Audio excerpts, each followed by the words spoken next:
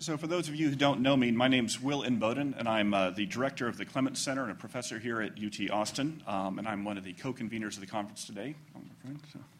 And I'm Bobby Chesney, director of the Strauss Center.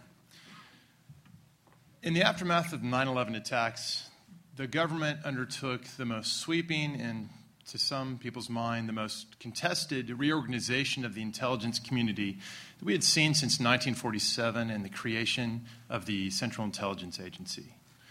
It's been 13 years since the 9/11 attacks, and it has been a decade since the law that created the Office of the Director of National Intelligence and the National Counterterrorism Center. In that time, we have been fortunate in many respects. We have been comparatively and relatively fortunate, especially in terms of the threat of terrorist attacks within our homeland. But one need only glance at the headlines to appreciate that the threat remains. Al-Qaeda has proliferated, it has spawned franchises, it's even spawned competitors in the form of the Islamic State. At the same time, we know from the headlines of the past year and a quarter that the disruptive impact of technological change has also complicated the machinery and the policy framework of intelligence gathering, all of which underscores the timeliness, the ripeness of this conference. It is past time to assess the course of intelligence organization reform after 10 years' experience. What are we doing well? What's not working well? And where should we go from here? The idea for this conference actually originates with a book. One of our speakers and main organizers, Michael Allen, a former colleague of mine at the National Security Council in the Bush White House, wrote this book, Blinking Red. I promise it's the only book plug you're going to get this weekend. And it's based on Michael's experiences at the White House, working for Steve Hadley, helping to negotiate the provisions and the passage of the law. And we commend the book to all of you. What happened is several months ago we brought Michael out here to give a talk on the book, and at the conclusion of the talk, we realized there's a great opportunity to do a full-on conference looking at the background of the law, what's worked and what hasn't. We also want to offer some special thanks to our indispensable partner organization in this, the Intelligence and National Security Alliance. You'll see their banner here, and you'll be hearing from their head ambassador, Joe Detrani, and also our co-sponsor, Raytheon. You'll also be hearing from Raytheon more throughout the conference. And we're also especially honored to host this gathering here at UT Austin. This isn't just a one-off event. It's part of a new program we've launched this year, the Intelligence Studies Project. The ISP capitalizes on UT's existing strengths.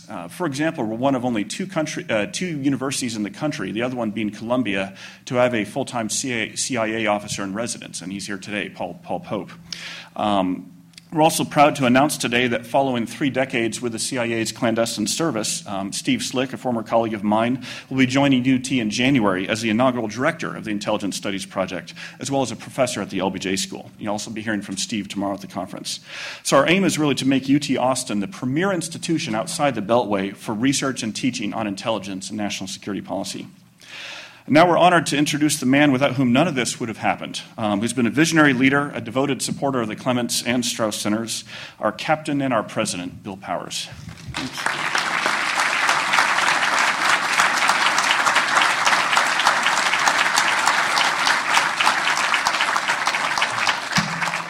Well, thank you all, and thank you, Bobby, and thank you, Will.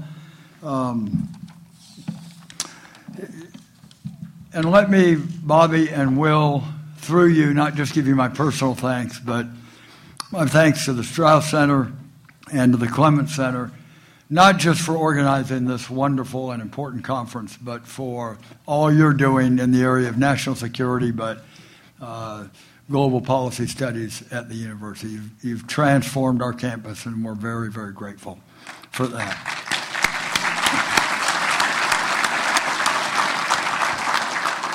And to all of you who are joining us today and for this conference, let me give you a very special welcome to the 40 Acres. We are thrilled to have you here for this very, very important event.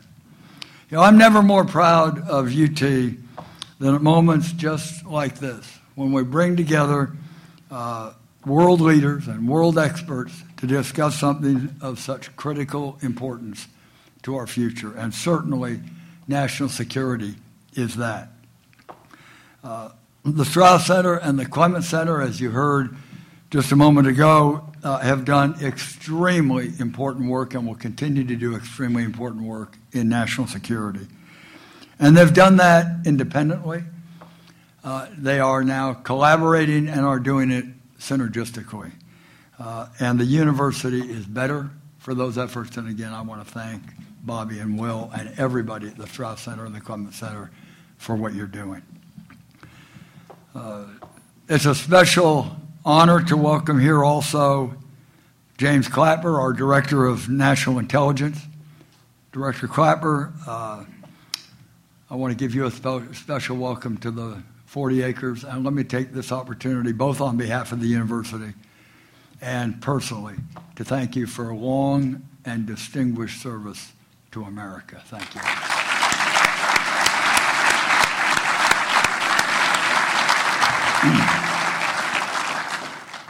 We'll be hearing from Director Clapper in a moment, but first we are all in for a real treat. And it is my pleasure and my privilege, and my true privilege, to introduce our next speaker, Admiral Bill McRaven. And Admiral, I'm also thrilled to be able to, maybe a bit prematurely, welcome you to the campus as Chancellor Bill McRaven. As we all know, and history will long remember, Admiral McRaven was the commander of the force that brought to justice the world's most wanted terrorists. So Admiral McRaven is a world historical figure.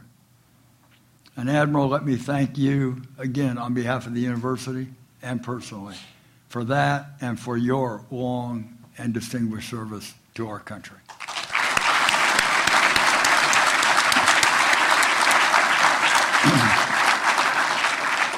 And Admiral, we like to think, I think correctly, that your career started right here as a Texas Longhorn. He was born in North Carolina in 1955 and was raised in San Antonio. Bill McRaven came to UT in the 1970s on a track scholarship. And in 1977, he earned his bachelor's degree in journalism. And for more than 33 years, he quietly rose through the ranks of the Navy, distinguishing himself as an effective commander of special operations. All of that until he was charged with America's most important military mission, Operation Neptune Spear. And today we have the honor of hearing his thoughts on the national security landscape that he had such a profound role in shaping. So it is my true honor and privilege to introduce a great American hero, an American leader, a great Texan, and a great Longhorn, Admiral Bill McRaven.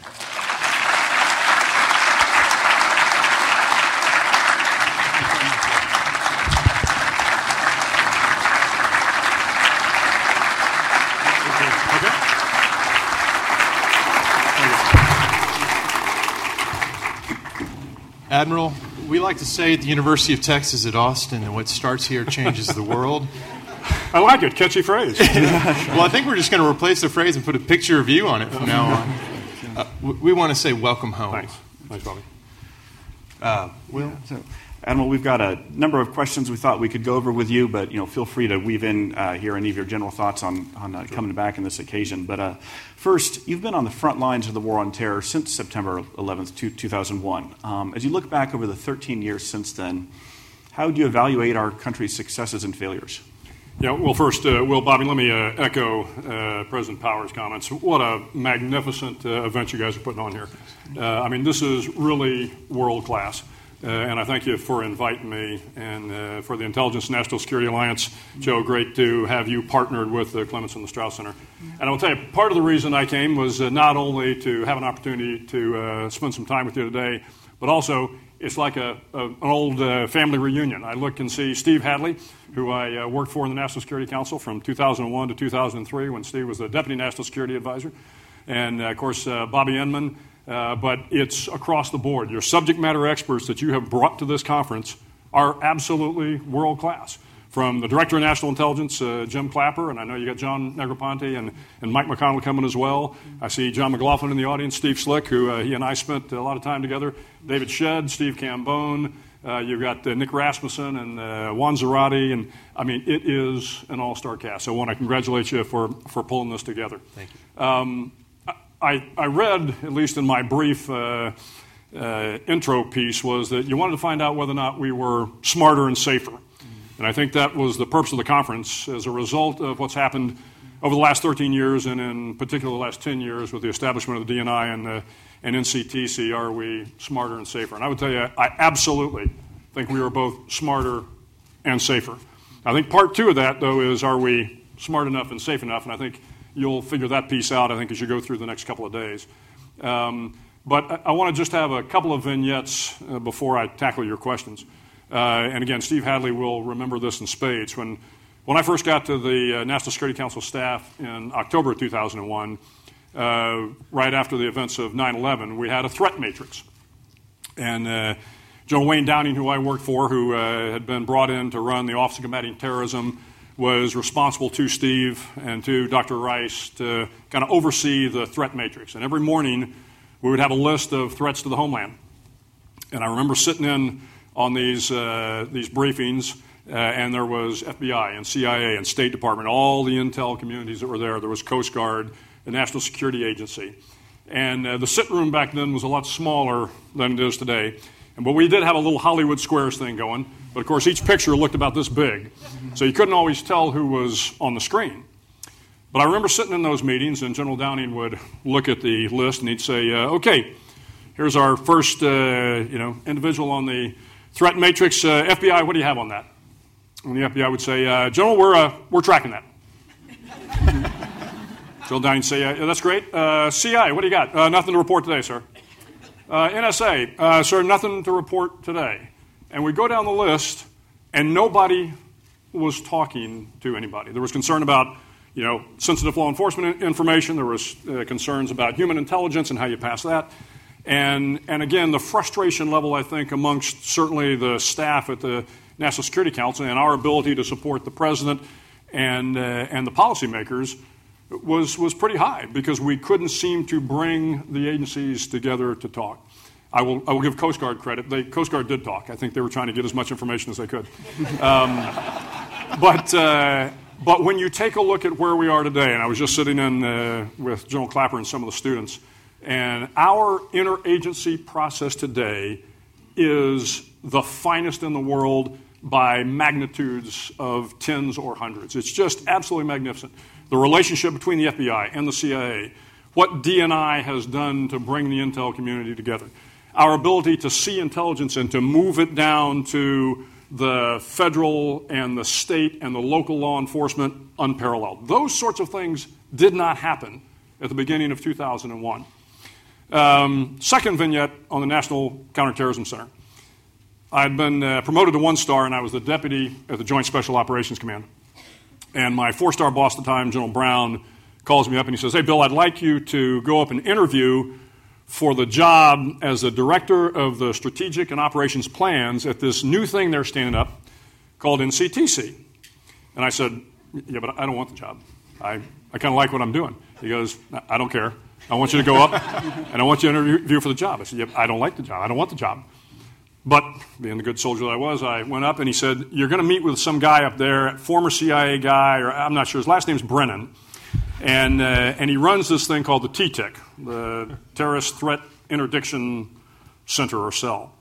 So I got up and I spent about an hour and a half with John Brennan. He knew I had spent 2 years on the NSC staff. And he said, look, we're standing up this thing called NCTC.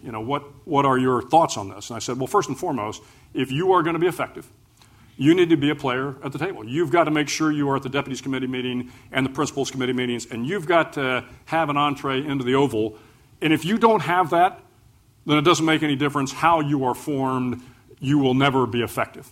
And John Brennan, to his credit, as he passed it off to Scott Redd and then to Mike Leiter and then to Matt Olson, I mean, you have seen the evolution of NCTC in a way that I think is incredibly impressive. And not only do they have a seat at the table, they are at the front table and they are making, again, great inroads, I think, in terms of how they are looking at the national level intelligence, how they are passing the national level intelligence.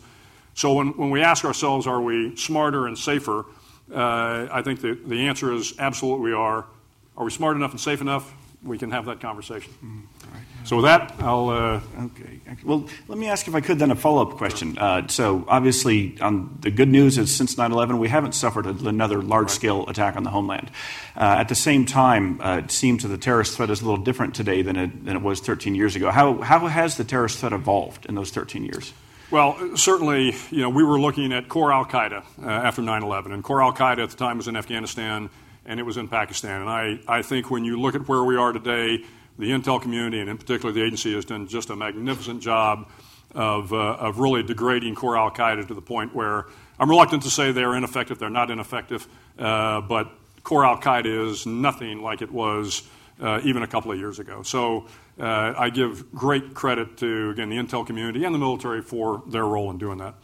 But as has been pointed out several times, al-Qaeda and this extremist brand of Islam has metastasized a number of times over. So now you have these franchise organizations, and al-Qaeda in the Arabian Peninsula, and al-Qaeda in the Islamic lands of the Maghreb, and al-Qaeda in Iraq, and al-Qaeda in ISIL or ISIS. These are all al-Qaeda franchises. So clearly, as I said, I think we're smarter and I think we're safer. There are more threats out there. And I do think we've got to make sure that we continue to put pressure on these elements that are out there, because if you give them an opportunity to grow, they will grow. Admiral, you draw our attention to the geographic spread of these threats. In a lot of these places, we usually act by, with, and through host state security services and liaison partners. Can you explain a little bit about how America can exercise that particular tool of security and what the limits of it are, limiting the ability to act by, with, and through other entities? Yeah, so this is an old, from a special operations standpoint, the Army Green Berets, this is really in their DNA. They have always been the force in the military, at least, that built our allied capabilities or built a guerrilla capability that might be going against an entrenched enemy government. And so we in the special operations community have learned a lot from how they do business. And you see the work that the broader military did, but I'm very proud of the special operations community, both in Iraq and Afghanistan, and how we built a very capable CT force both in Iraq and Afghanistan by, with, and through. And by that, Bobby, this is really about making sure that the host nation can take care of its own problems. What we don't want to do is always have the U.S. in the lead, because then after a while, they expect you always to be there with manpower, with money, and they're not taking care of their own security problems. And every nation, every sovereign nation, wants its own security forces to handle its own security problems. So this is the importance of by, with, through. If you do it well, and it is not something that comes quickly. So I think there are a lot of folks out there who think, well, can you create a competent, capable force in 6 months? No. In a year? No. In 2 years? 2 years you can get close. But frankly, it's a long-term proposition. If you want to create a force that is capable, that understands its relationship to the civil leadership, and we stress this in the by, with, and through piece, there are a couple things we do before we ever begin to teach the military the basics of, shoot, move, and communicate. We talk about civilian control of the military and how very, very important that piece is. We talk about universal rights and civil liberties. That may sound a little strange, but let me tell you, this is the fundamental building block to everything that is by, with, and through. Because if they fail to understand that piece of it, their relationship with the elected government, if they fail to understand that piece of it, then you build a force that, frankly, will work against the reputation of the United States and the reputation within the country. We're talking about acting by, with, and through others, but of course sometimes we are there on the ground in a large way. And one of the things that's most remarkable about the systems we developed, especially in Iraq, the ability to integrate real-time intelligence with operations and create a tight cycle that actually was moving quicker than the enemy could decide and take actions. And that seemed like something very special that emerged from the ground up by way of intelligence integration that didn't come from Washington. It came from the grassroots. Is that something that we now have locked in, or is there some risk that that will atrophy over time as we shift to other types of operations? Yeah, I think there's absolutely a risk that it could atrophy. And to kind of broaden the question a little bit, or maybe broaden the answer, a lot of this started in Iraq, and I give General Stan McChrystal, a lot of credit for this, but his work and his relationship with both the Iraqis and with the Kurds and with our conventional counterparts, in particular Ray Odierno, who's now the Chief of Staff of the Army. We began to build these fusion cells because as we looked at the problem set in Iraq, we recognized that what was happening in Baghdad was in fact tied to what was happening in Mosul, which was tied to what was happening out in Al-Anbar, which was tied to what was happening down in Basra. So we began to see a network, and we realized that as we were focused on Baghdad, if we didn't understand what was happening in Mosul, then we weren't going to understand the complete picture. We in the special operations world couldn't get the complete picture without being tied in with the Iraqis in this case and with the conventional forces that were on the ground and with the State Department and others that were part of this fusion cell. The concern as we move away, and of course, as we have moved away from Iraq and now we're drawing down in Afghanistan, how do you replicate the bringing together of the intelligence community, the State Department, the military, and anybody else that wants to participate in this? How do you replicate that in order to ensure you don't lose the capability and the understanding of how to build these fusion cells? I think that is a problem. And I do think we've got to spend some time, whether it is pumping money into exercises or taking every opportunity when we are forward deployed to do the best we can to create these fusion cells so that the intel and the operations continues to stay linked. Mm-hmm. Right. So if we can follow up on that, because we were talking there about battlefield innovations from in theater in Iraq, particularly in the 2006-2007 window. But if we look at 2008, 2009, al-Qaeda in Iraq was more or less on the ropes. They were certainly set back quite a bit. But then recently, Americans have been kind of stunned to see this ISIS group emerge. So how do you account for the recent, or maybe not so recent, rise of ISIS, and how much of a threat are they to the homeland today? Yeah, well, I think some of those questions I'll defer to General Clapper in his Q&A piece. I think he has a better sense of that. But I can tell you that when we look at ISIS from an operator standpoint, I watched ISIS grow from AMZ, Abu Musab al-Zarqawi. So Zarqawi we looked at as the beginning of AQI, Al-Qaeda in Iraq. And Al-Qaeda in Iraq, and after Zarqawi's death in 2006, it continued on through Abu Umar al-Baghdadi and others. And now you've got Abu Bakr al-Baghdadi. So you have this kind of lineage that goes all the way back to really 2003, 2004 with Zarqawi. So ISIS, as we know it, it really isn't a new phenomenon. Clearly, the concern we have is that as it has grown, as it had sanctuary in Syria, and then as they began to mobilize no longer as a pure terrorist organization, but as a terrorist army, and move across into Iraq and begin to bring really disenfranchised Sunnis into play, they've grown into a pretty formidable force in terms of I'm reluctant to call them a terrorist army, but they are a terrorist organization that is exceedingly large and has very many aspects of an army. And also as we, hear me here, look at the, referring to Bobby's question about all the battlefield innovations, some of these fusion cells integrating real-time intelligence collection with special operations and the kind of the virtuous cycle of effectiveness there. Do you worry that as we're on the cusp of a nearly complete drawdown and end of combat operations in Afghanistan, that are we in danger of losing the institutional memory on those innovations? Well, I think the institutional memory will remain in place. Certainly, I can speak on the special operations side. This has become such a part of how we do business. And by this, I mean the intelligence component of special operations or ground operations. Everything begins with intelligence. And when we look at the technology that's out there, and we talk about the capabilities of the sensors on the Predators and the Reapers and other systems that work on our behalf, the ability to take that information and then through the classified network spread that information very, very rapidly, to be able to analyze that information with one analyst who is sitting in Washington, D.C., one who is sitting in North Africa, one who is sitting off a ship off the coast of Somalia, and all of them being able to look at the information, make judgments about it, put it into a report, and move that report. This has just become how we do business. And I think this generation, at least, again, within the special operations community, this generation that has grown up after 9/11, this is what they expect. And, I don't know that we can ever go back to the old way. And I think if they begin to see that it atrophies, they will do the best they can to maintain those capabilities again, whether it's in exercises or we have no lack of real-world operations going on. Admiral, we've been talking a lot about the view from the ground up, but of course the ODNI's creation was a story of within the Beltway deciding to create integration from the top down, as it were. And as Mike Allen's book, Blinking Red, really nicely conveys, one of the major friction points in getting to that place was concern on behalf of the warfighter, that the commander and that the operators in the field, people who are downrange, might lose access that they otherwise would have to the national technical means or other forms of support. Based on your experience, how are we doing on that dimension now that we do have ODNI? Yeah, that was probably a fear, but it was a fear that was unrealized. We get better intelligence today than at any point in time, at least in my career.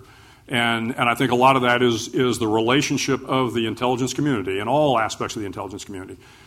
And part of this, again, as we have networked and brought together the various elements within the intel community, what you don't get a lot of, you still have some of it, but you don't get the circular reporting that we used to get. So when you have the stovepipes, one agency would report something, another agency would report kind of the same thing, but if you're on the ground, you're looking at it going, well, now, are these 3 different sightings of bin Laden, or is this the same sighting that somebody has then again reported on again and again and again? By having DNI and NCTC and the intel community being able to come together, on the tactical end of it, we get a report that is to some degree synthesized across the intel community. So the advice is the best and brightest from all elements of the IC, as opposed to too many differing views. Now, again, it's good to get the differing views. Don't misunderstand me. But we know where the differences are now, whereas in the past, before DNI and before NCTC and before the relationship with the IC, I'm not sure we had that. The other aspect, I think, at the tactical level, when we were chasing bad guys in Iraq and Afghanistan, you always understood from the operational standpoint the high-value targets you were going after in a particular province or in a district. What you didn't understand sometimes was the relationship of that individual to somebody potentially outside Afghanistan, the relationship of that individual to somebody in Pakistan. If you're in Iraq, to the relationship of somebody in Syria and in Kuwait and in China or in the United States. Those relationships and understanding the network, I think the DNI and the entire IC process really helped improve that for the tactical operator. A lot of the issues we were dealing with was who's financing this individual that happens to be in a small district in southern Afghanistan. Well, we weren't always in a position to trace that. But by working with NSA, by working with CIA, by working with the other elements of the IC, you could begin to track this down and understand what the relationship was. And then once you understood what the relationship was, some element of the U.S. government or our foreign partners could take action on that, cut off the funding, and potentially slow up this individual's ability to operate, even in the district level. Makes sense. If we can step back and take a bigger picture look at America's defense capabilities and needs today, one of the other stories post 9/11, which you lived and breathed and led, of course, was the great expansion in special operations forces and resources and capabilities, and in the amount that our government relies on special ops to be the tip of the spear. And that's, by and large, very much been to the good. But also, now that we're in this era of fiscal austerity and other parts of the defense budget being cut back, now that you're out of uniform and no longer heading SOCOM, do you have any worries about us relying too much on special ops to the detriment of conventional forces? Yeah, I think that, special operations has a pretty well-defined niche. We can't stop the North Koreans from coming south. We can't keep the Straits of Malacca open. There are things that we can't do in the special operations community. And so our relationship with the conventional force, with the intel community, is absolutely vital for the nation. But at the end of the day, special operations is not the panacea for all the problems. We recognize that. Joe Votel, the guy that replaced me, understands that.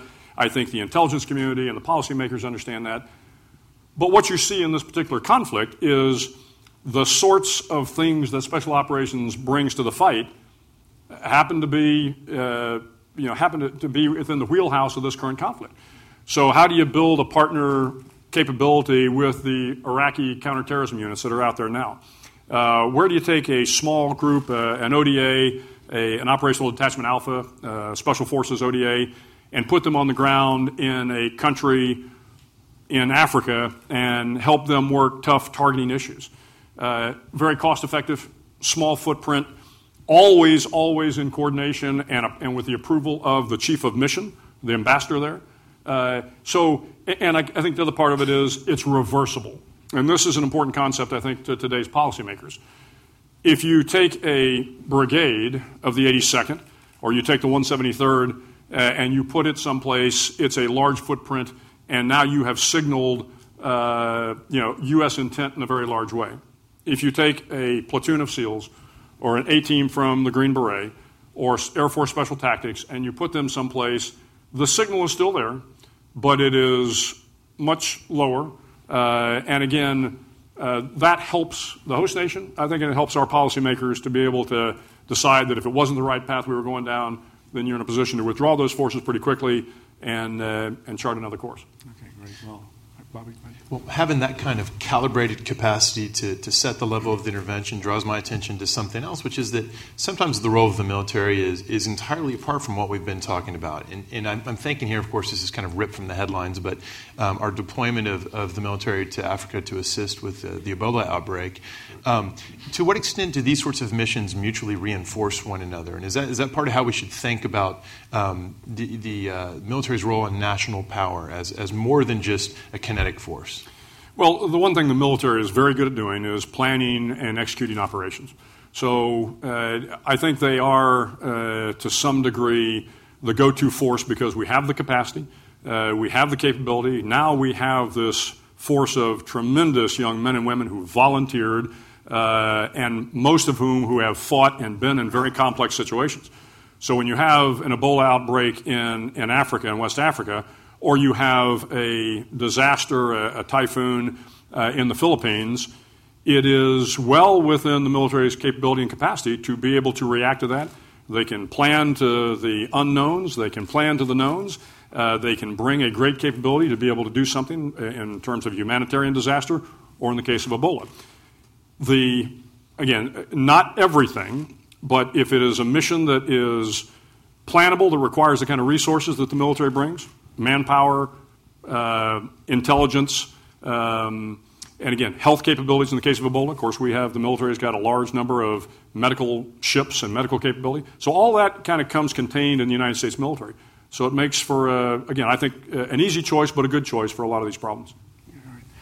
Final question from us before we'll take a few from the audience here. The focus of this conference these next few days is, of course, intelligence and counterterrorism, and we certainly see the ongoing and evolving terrorist threat. But taking a bigger picture look, what are other significant threats out there that you worry about? We've mentioned Ebola, Chinese adventurism in the Western Pacific, Russian revanchism. Other things, the debt? I don't know. So what are the kind of things that keep you up at night besides the UT system budget? Okay, all right. Most of it. Okay, that's right. Iowa State. Okay.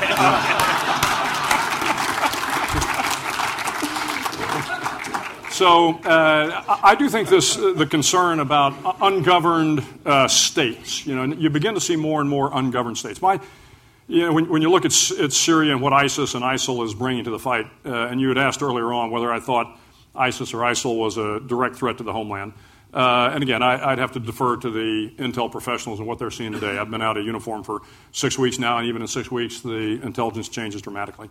I think the greater concern with groups like ISIS is not necessarily their direct threat to the United States homeland, but it is their threat to areas like Lebanon and Jordan and Israel and Iraq. And so you see this cascading effect across the Levant, and that is a direct threat to U.S. national interests. So when you have these ungoverned areas, so when you ask what are my fears, it is ungoverned states, ungoverned areas, whether it is Somalia or whether it is Mali from a year ago or whether it is Syria. These areas create problems for us in the national, national security area. I used to tell my force there's no such thing as a local problem. Anybody believes that problems can be handled locally nowadays, I don't think they understand how the world works. There is no such thing as a local problem. I was in Tokyo about a year and a half ago, and I was sitting down with the Chief of Defense and the Minister of Defense, and at the time, their number one issue was Algeria, because they had 10 Japanese hostages at the BP oil refinery. And, halfway around the world, and this was their primary concern. So events that happen around the world that may not necessarily directly affect the U.S. homeland, I think are still a threat to our national security, and we're going to have to deal with them. All right. Well, we can take some questions from the audience. We've got some roving mics, so I'll moderate. Any hands up for any questions for Admiral McRaven? There's one right there. Sorry, Strauss. And please identify yourself and keep it brief. Thanks. Yeah, I'm Joe Stafford, former Foreign Service officer with State Department. Admiral, thank you very much for your presentation. Question, the fact that the Iraqi army, in which we had invested such resources, collapsed so readily in Mosul and in particular in Iraq. Do you see that as an intelligence failure? How should we understand what happened there? Thank you very much. Yeah, thanks. Great question. I don't see it as an intelligence failure. I think there's some things you can know, and then there's just some things that are very difficult to understand, and intent is one of those. You can't divine what an army is going to do. I'm very proud to say that when we looked at the counterterrorism force that we in the Special Operations community trained, they in fact held up under the pressure from ISIS and continue to do a pretty good job. But when you look at the size of the Iraqi army, the composition of the Iraqi army, and to a large degree the failure of the central government under Maliki to embrace the army in a broader sectarian mode, if you look at all of those, then I think we probably could have seen that there were fractures in the army that we should have seen, but you couldn't necessarily say that was all of a sudden going to lead to a complete collapse of the army. So I don't know how you could have looked at that as an intelligence failure. One, you have to kind of be on the ground. You have to be spending a lot of time with armies. One of the issues and that gets back to the by, with, and through. When you have the opportunity to spend time with an army, you can begin to understand where their weaknesses are. But you have to continue to spend time with them. When you leave those armies, when you leave those forces that you've been training, and you no longer have an understanding of what the leadership looks like nowadays, how their logistics mechanism is working, are they getting good intelligence, are they getting paid, all those sort of issues that every army has to have in order to be resilient. When you don't have people on the ground that are seeing that, it's very difficult to be able to convey those problems back up through the intel community to recognize it as an intelligence failure or an intelligence success. Right here? Can we get a mic over here?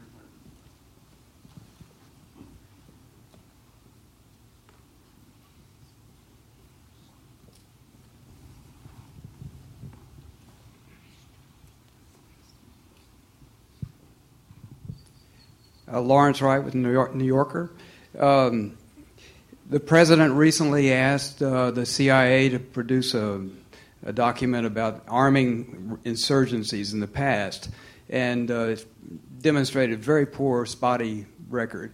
What's different about arming the Syrian insurgents, and how is the intelligence community taking that history into account? Yeah, I think the report itself, focused specifically on the agency's, if I'm not mistaken, the agency's arming of surrogate forces. The agency does a magnificent job of building surrogate forces on a very small level for specific missions. And hopefully John would agree with that. But when you start talking about an industrial scale, you really have to combine what the agency brings and what the military brings. We in the military, again, have been building our allied forces for a very long time, whether it is surrogate forces or whether it is mainstream military forces. So I think you have to be able to take both of them into account. And I think the report, again, I haven't read the report, but if you combine what the intel community has done and what the military has done in concert with each other and the forces that they have built, I actually think you'd find the track records pretty good. Again, not having seen the article, I can tell you from experience, and I can't talk specifically about units that they have trained, but I can tell you some of the finest units I have worked with in combat were trained by the intel community. And they have upheld, or held up to incredible scrutiny. Now, We had back in the 80s, certainly you can go back and look at some of the units we were training in Latin America and ask yourself, was that the right thing to do? I think it gets back to the earlier discussion about if you don't tie that training to an understanding of the civil-military relationships and the importance of those civil-military relationships, then I think that's where you get into trouble. If you go in with your eyes wide open, that you're going to train the force to be a competent, capable military force, whether it is a paramilitary force or a surrogate force, but it has military characteristics, good order and discipline, good logistics, good intelligence, and understanding of the civil-military relationships. If you build it that way, I think if you went back and looked at the units where we have done that, I think the record would be a little bit different.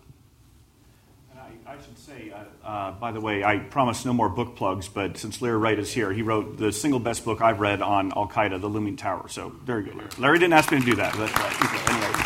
And he's a local Austin treasure. So anyway, all right, let's see. Is there another one on the side over here? So, here's one. Mark Gibelli. Sorry. Still looking at Mark Gibelli. Mark, he's going to ask the question. Okay.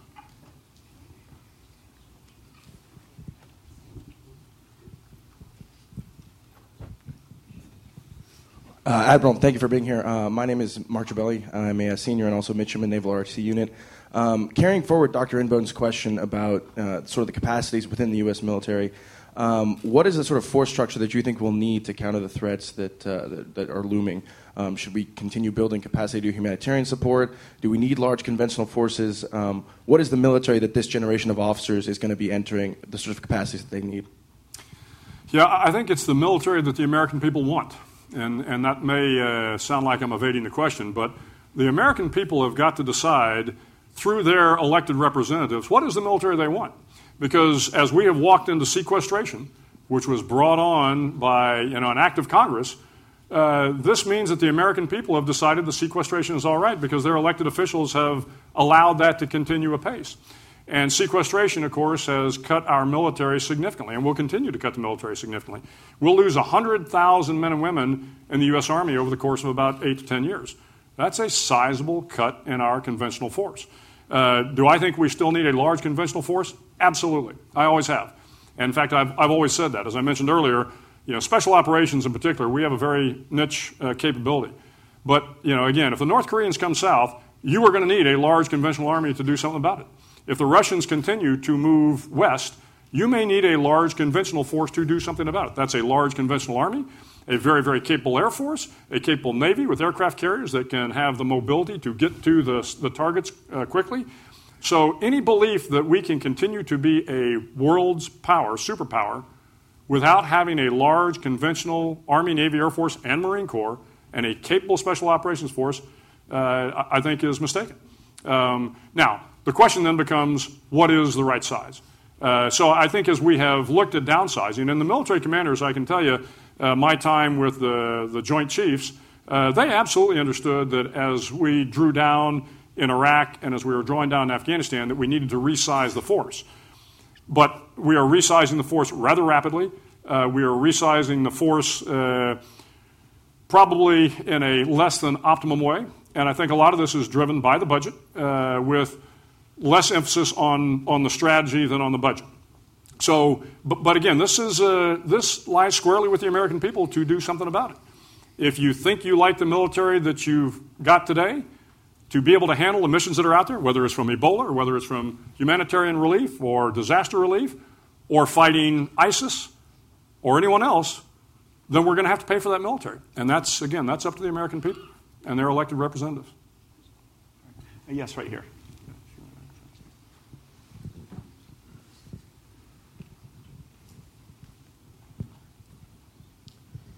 Daniel White, Austin resident. My question for Admiral McRaven is, back when we had Zarqawi cornered in a standalone building surrounded by American troops, did we elect to kill him instead of capturing him for the intelligence trove that he and his associates would have been? Doesn't that tend to show that Zarqawi was in fact a media celebrity created, and Zarqawi, the mediocrity, had to die in order to keep embarrassing questions from being asked?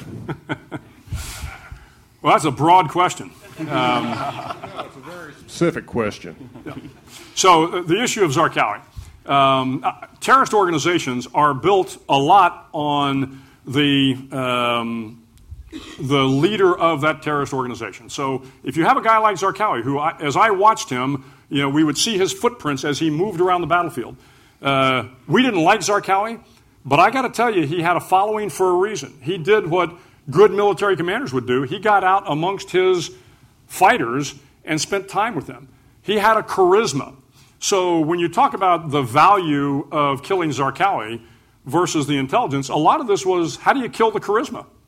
Because the charisma is what gives a terrorist organization energy to move forward. So at the end of the day, Zarqawi needed to be either captured or killed. He wasn't an easy guy to get. I missed him in 2005, and he went on for another year before we got him in 2006. And in that 1 year's time, thousands of innocent Iraqis died at the hands of al-Qaeda in Iraq. Hundreds of Americans probably died at the hands of al-Qaeda in Iraq because we were chasing, of course, not only Zarqawi, but Zarqawi and his henchmen. So sometimes you have to take out these charismatic leaders in order to buy down the threat or the motivation of that terrorist organization. Well, Admiral, if I can take the interrogator's prerogative of a final question here. When you were with us in May, you offered 10 very helpful pieces of life advice for our students, which I guess one or two people have watched on YouTube. Now you've got this captive audience here of students and faculty and other concerned citizens. Any further advice for us? I hope we're all making our beds. That's right. If I could just get my kids to make the beds, I feel like it was... I think what I'd leave you with today is, and I was at a conference a couple of weeks ago, and some young lady, a student, stood up and said, what do you think about this generation? Because sometimes I think this generation gets some bad press. And I said, I have never been more impressed with the young men and women that are coming into the military today. They are just magnificent. And if the student body reflects those young men and women, we're going to be just fine. Incredible Americans.